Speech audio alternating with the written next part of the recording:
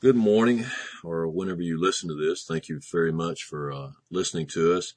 I want to offer thanks to all those that have been encouraging the last few weeks. It's been amazing. Even when we made our trip to Minnesota, people telling me that they listen to the program. So I would just encourage you, just help me out. If you listen on radio, please call the radio station and say, hey, I really appreciate those messages, or even if you've got a negative comment, that's fine. If you listen on Facebook or YouTube, just drop us a line, or even on our website, you can email us and just say, hey, this is what I think about the program. I appreciate it, don't appreciate it, whatever it is.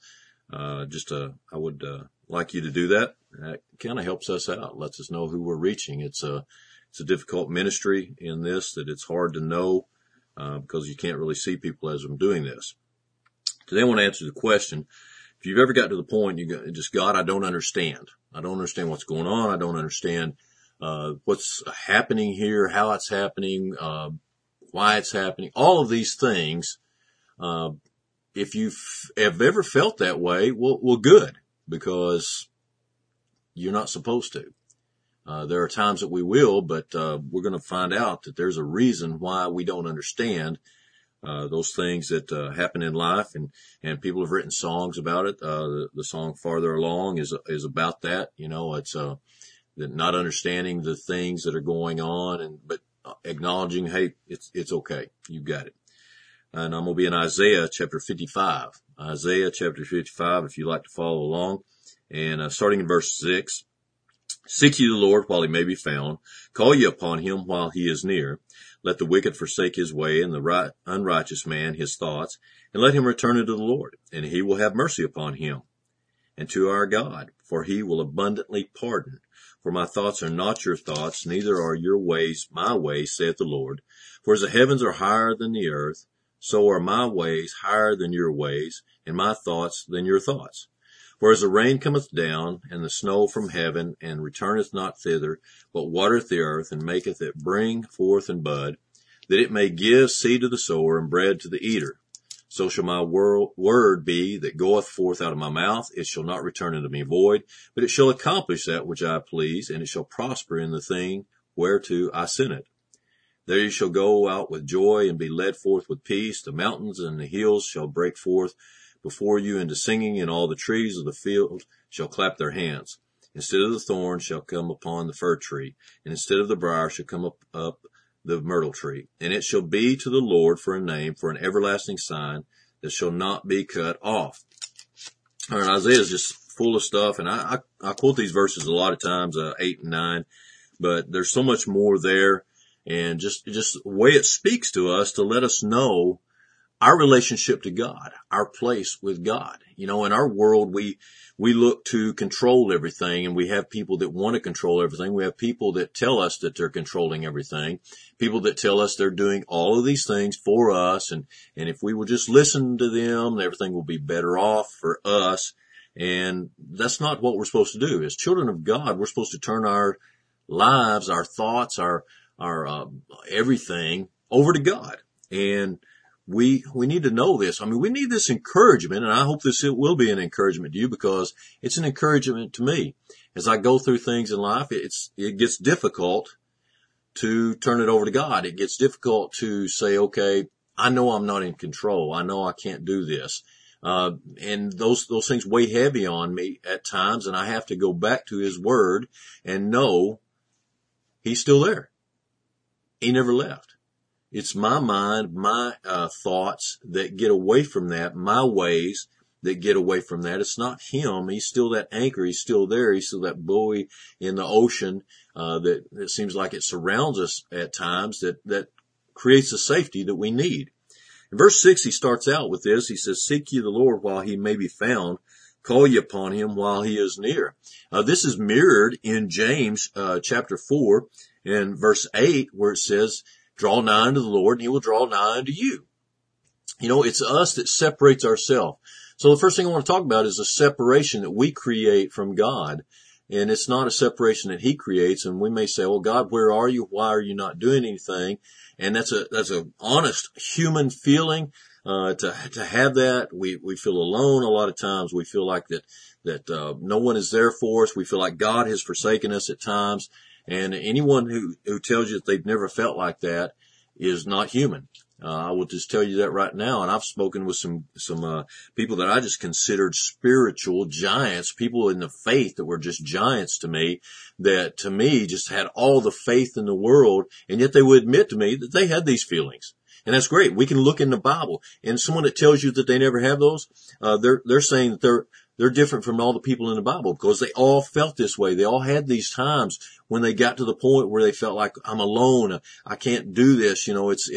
It's not within me. We see it throughout the time. We see it with the kings, David, Solomon. We see it with Elijah, prophets, and others that are just like, God, what is going on here? And I'm sure this was an encouragement given to Isaiah as he looked at it, and all these people who had gone into captivity. I'm sure that they had these times that they said, what is going on? I think of Joseph a lot, and we don't get it a lot, but I can just imagine in those times, in those 2 years, between the interpretation of the dream for the cupbearer and the time he was actually called up, that he probably had these times, and I'm speculating here, that he just said, God, what is going on here? I did exactly what you told me over here, and yet I'm not over here where I think I should be. And I can understand that. I can see that those things, but yet there was a building, going along all the time to allow Joseph to get to the place where he needed to be when God needed him to be there. And so God is doing that with us. And if we will draw nigh to him, it will go better for us. It'll be better for us because we'll be there with him in those steps, following him and knowing, he's got me. And especially when you've been a Christian for a while and you start having those times and he brings you through those, think back on them. Think back on the time. Child of God, I'm talking to you right now as you have gone through your life. Think back on the times. If you're going through something right now, think back on the times that God has brought you through something, and how many times he's done that, and how many times you didn't see it coming, and it didn't happen the way you thought, but it happened exactly the way it should because he worked it out. Or maybe you're going through something right now and you've not been a Christian for a long time. I'm telling you right now, God will work it out, and he'll do it in an amazing way, ways that you won't think about, things that you cannot grasp, that you cannot see coming. We can't see around the bend.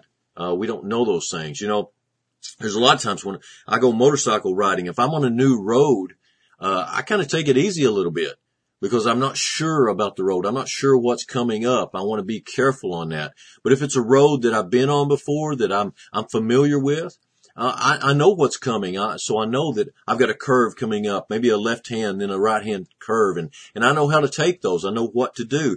Maybe I know that there's a little pothole up there that I need to avoid or something like that.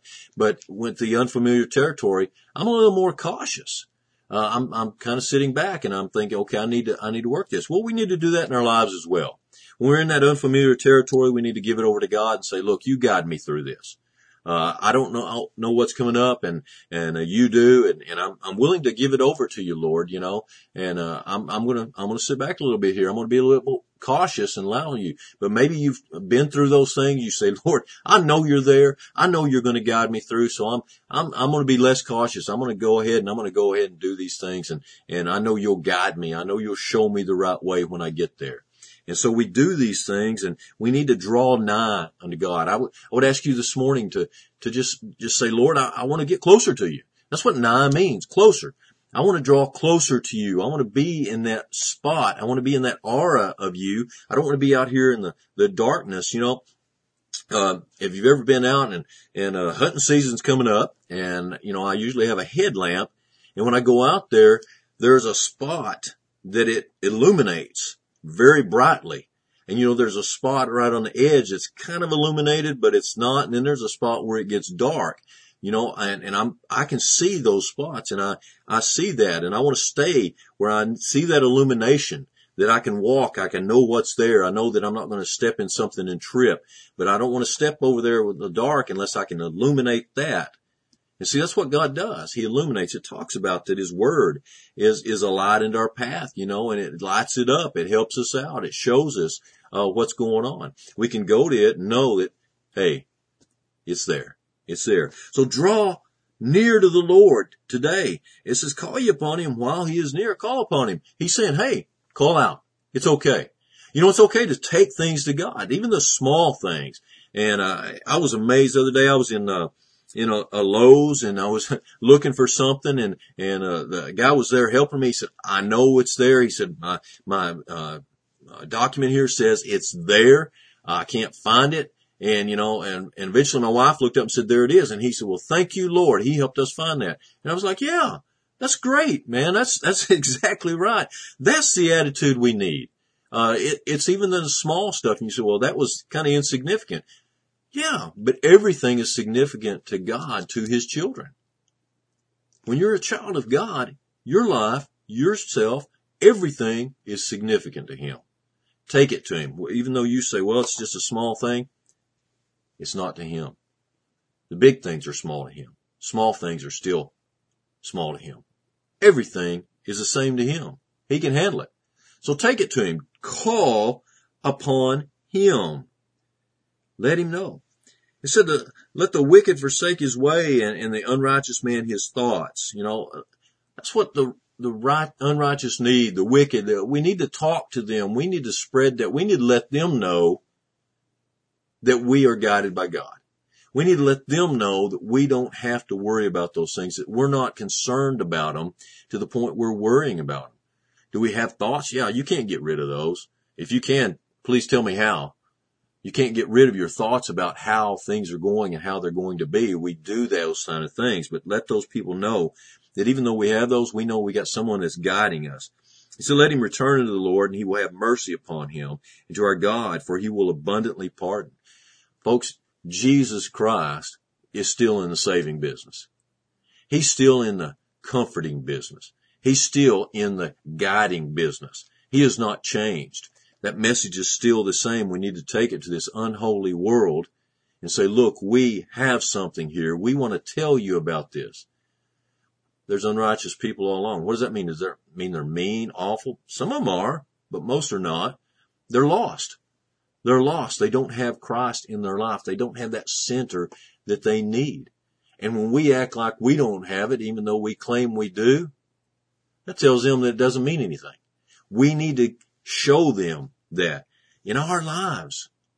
We need to bolster ourselves in Him, not in ourselves, not of how we can do it, but how He can do it and how we know He will do it.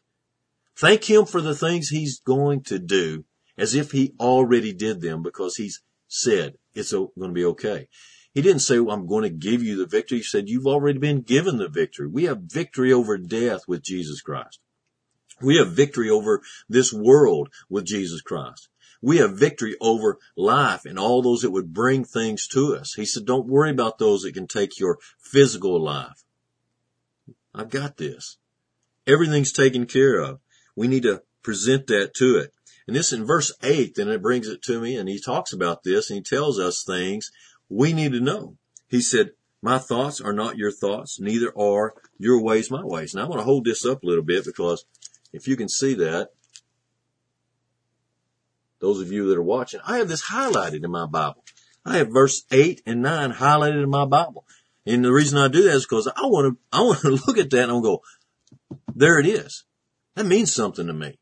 I can turn over there and go, yeah, it's still there, and it still says the same thing. It has not changed. His word has not changed. My perception changes. My way of looking at things changes, but His word never changes. He said, my ways and your ways are not the same. My thoughts are not your thoughts.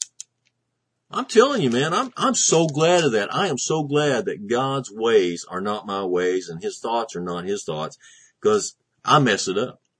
I mean, it doesn't matter what in life decisions, when I'm doing something, building something, making something, fabricating, whatever it is, I make mistakes and have to go back, but God doesn't do that.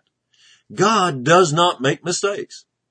I want you to understand that. God does not make mistakes. We may not understand what he's doing, but that's okay because he says, for as the heavens are higher than the earth, so are my ways higher than your ways, and my thoughts than your thoughts. His thoughts and his ways are higher than mine.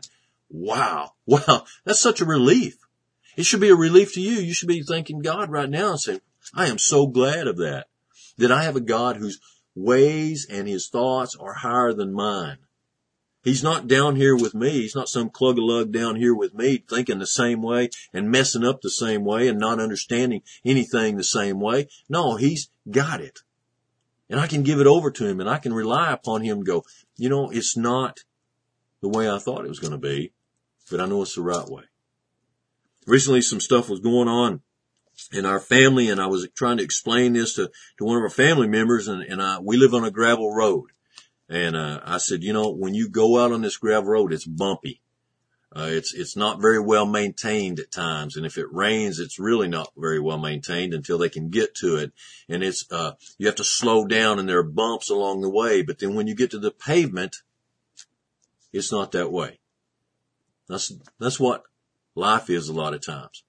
God is bringing us through those bumpy times, through those potholes, through those ruts, through those rough spots to get to that smoothness, to get to that point.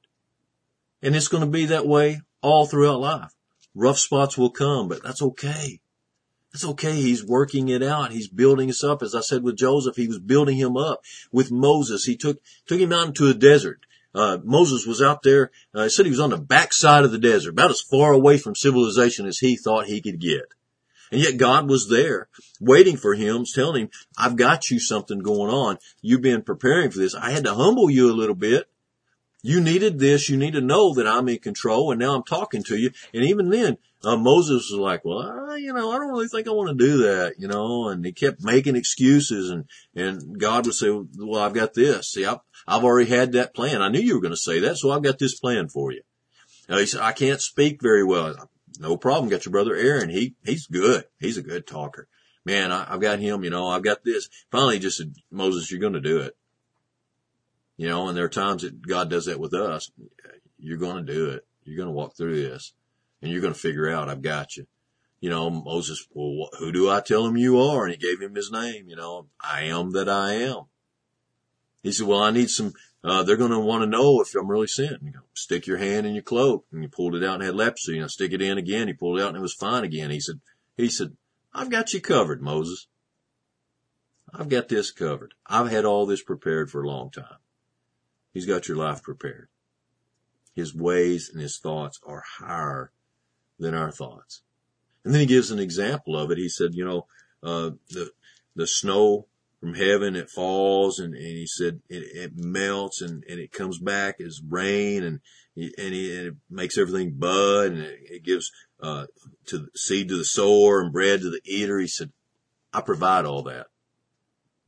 I provide all that. It's what I do. I'm glad I don't have to control that. I'm glad I'm not in control of the rain and the sunshine and all of those things. And I think you should be too. I thank God that he is who he is. I thank Jesus that he prepared everything, that he made everything. Everything was created by him. As John tells us, he said everything was created by him and there wasn't a thing created that wasn't created by him. Covers it all.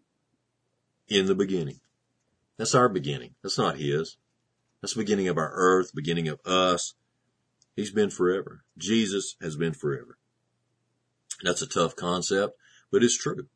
He said, those things happen because that's what I do. That's what I take care of. You see, he says, draw nearer to me. Listen to what I got to say, because I've got it covered. I'm higher than you. I know what I'm doing. It's a difficult thing a lot of times when I've talked to my children, and I've given them some sage advice, man, because of experience, and they didn't listen to me. And then they come back and I go, why didn't you listen to me? I didn't think you knew what you're talking about, Dad. You see, we do that with God, don't we? There's so many examples and correlations between a father to his children and God to us. You know, we said, well, God, I really didn't think you knew what you were doing. You said, well, that's not really what I'm saying. When we do that, that's exactly what we're saying. You know, I really didn't think you knew what you were doing. And turning it over to him is such a relief in knowing that he will take care of it. And then in verse 11, he talks about his word. God's word is so powerful. I talked about creation. He spoke into existence. That is so amazing to me. And he said, and it was. And he said, and it was. There's only one thing he didn't speak into existence, and that was us. He said he formed man out of the dust of the earth. He didn't speak him into existence. That means we're something special to God. Does that make us better than everything? I didn't say that, so don't go around and go, oh, you're a spirit. No, that's not what I said. He formed man out of the dust of the earth and breathed into his nostrils, and he became a living soul. A living soul. None of the others does he say they have a soul. We have a living soul. Not just a body, a living soul. Folks, Jesus Christ died on a cross because of the rejection of man from God, that they looked at God and said, I don't think you've got this. I think I can do a little bit better. And it'll be okay because I'll be like you. That's the reason Jesus Christ had to come. Because of that sin that was brought into this world by mankind. And we have inherited that sin. That's why it says all have sinned and come short of the glory of God. Not those who just didn't just get it. No, all. Everyone. We inherited that. That's what we got. Adam's sin. It says by one man's sin entered into the world. That man is Adam. And by one man, Jesus, the Christ, that sin debt was paid. Paid for all mankind, for everyone. He told Nicodemus he was going to die for the world. He brought the free gift to the world. It wasn't just to a few people, those who could measure up. Because we can't measure up. That's what it says. None of us can measure up. We can't do that. And so he died for us. But his word, he said, so shall my word, this wise word, this word of thoughts and ways that are higher than our ways, that word that comes out of my mouth, said, it shall not return unto me void.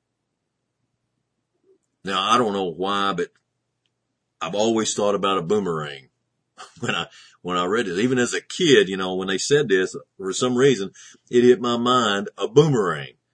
And I always wanted a boomerang. I would see these guys, and especially in cartoons, but I really found out it can work. They throw this thing and it can come back to them. I had a neighbor that got a boomerang, and I watched him out there, and he would throw it and it would just go out there and hit the ground. And he finally got it to where he could throw it, and it would go around and come back to him. He had to practice, but God doesn't have to practice about that. God's word is not going to return to him void. He puts it out there. I'm telling you, when we take God's word out there, not ours, not our word, but God's word, it will not return unto him void. It will do exactly what he wants. And he said, but it shall accomplish that which I please. It's his. It's not ours. And I've talked to people and they say, well, I've been telling people about Jesus and taking the word to them for years. I've never seen anyone get saved in front of me. And you may not. I've spoken to a lot of people about Jesus Christ, and I have had people just tell me flat up, no, I don't want to do that right now. Or maybe I don't want to do it at all. Or I want you to shut up, or please quit talking to me, or just jump up and yell at me. I told you I don't want to talk about it. And then again, I've had some that got saved. I've had some that got saved that I found out that someone had already talked to them. And it had been weighing on their mind and on their heart. And I gave them the word, but it had already been planted. They just need that little nudge, and they accepted Christ. So don't ever think that it's up to you. The harvest is Jesus's anyway. It doesn't belong to us. And I know people that that they write down names of people that got saved when they were talking to them, and they'll show them to you like it's notches on a gun with an old gunfighter in a movie or something. I don't do that. I've got my memories, but I don't write those things down because they don't belong to me anyway. And if you do that and it does you some good, well, more power to you. I just don't do it because I know that it's not mine. It doesn't belong to me. It belongs to God. It's His word, not mine, that is not returning void. My words, many people forget. I'll be, I guess, to the end of my ministry, always hearing this, you tell people something and they go, well, I didn't remember you saying that. Okay. I know that. I know that a lot of times people, one Sunday or next, they won't remember what I said. Maybe some little snippet they will, but a lot of people, it just doesn't mean anything. And I'll tell people, it's not my words, it's God's word that you need to pay attention to.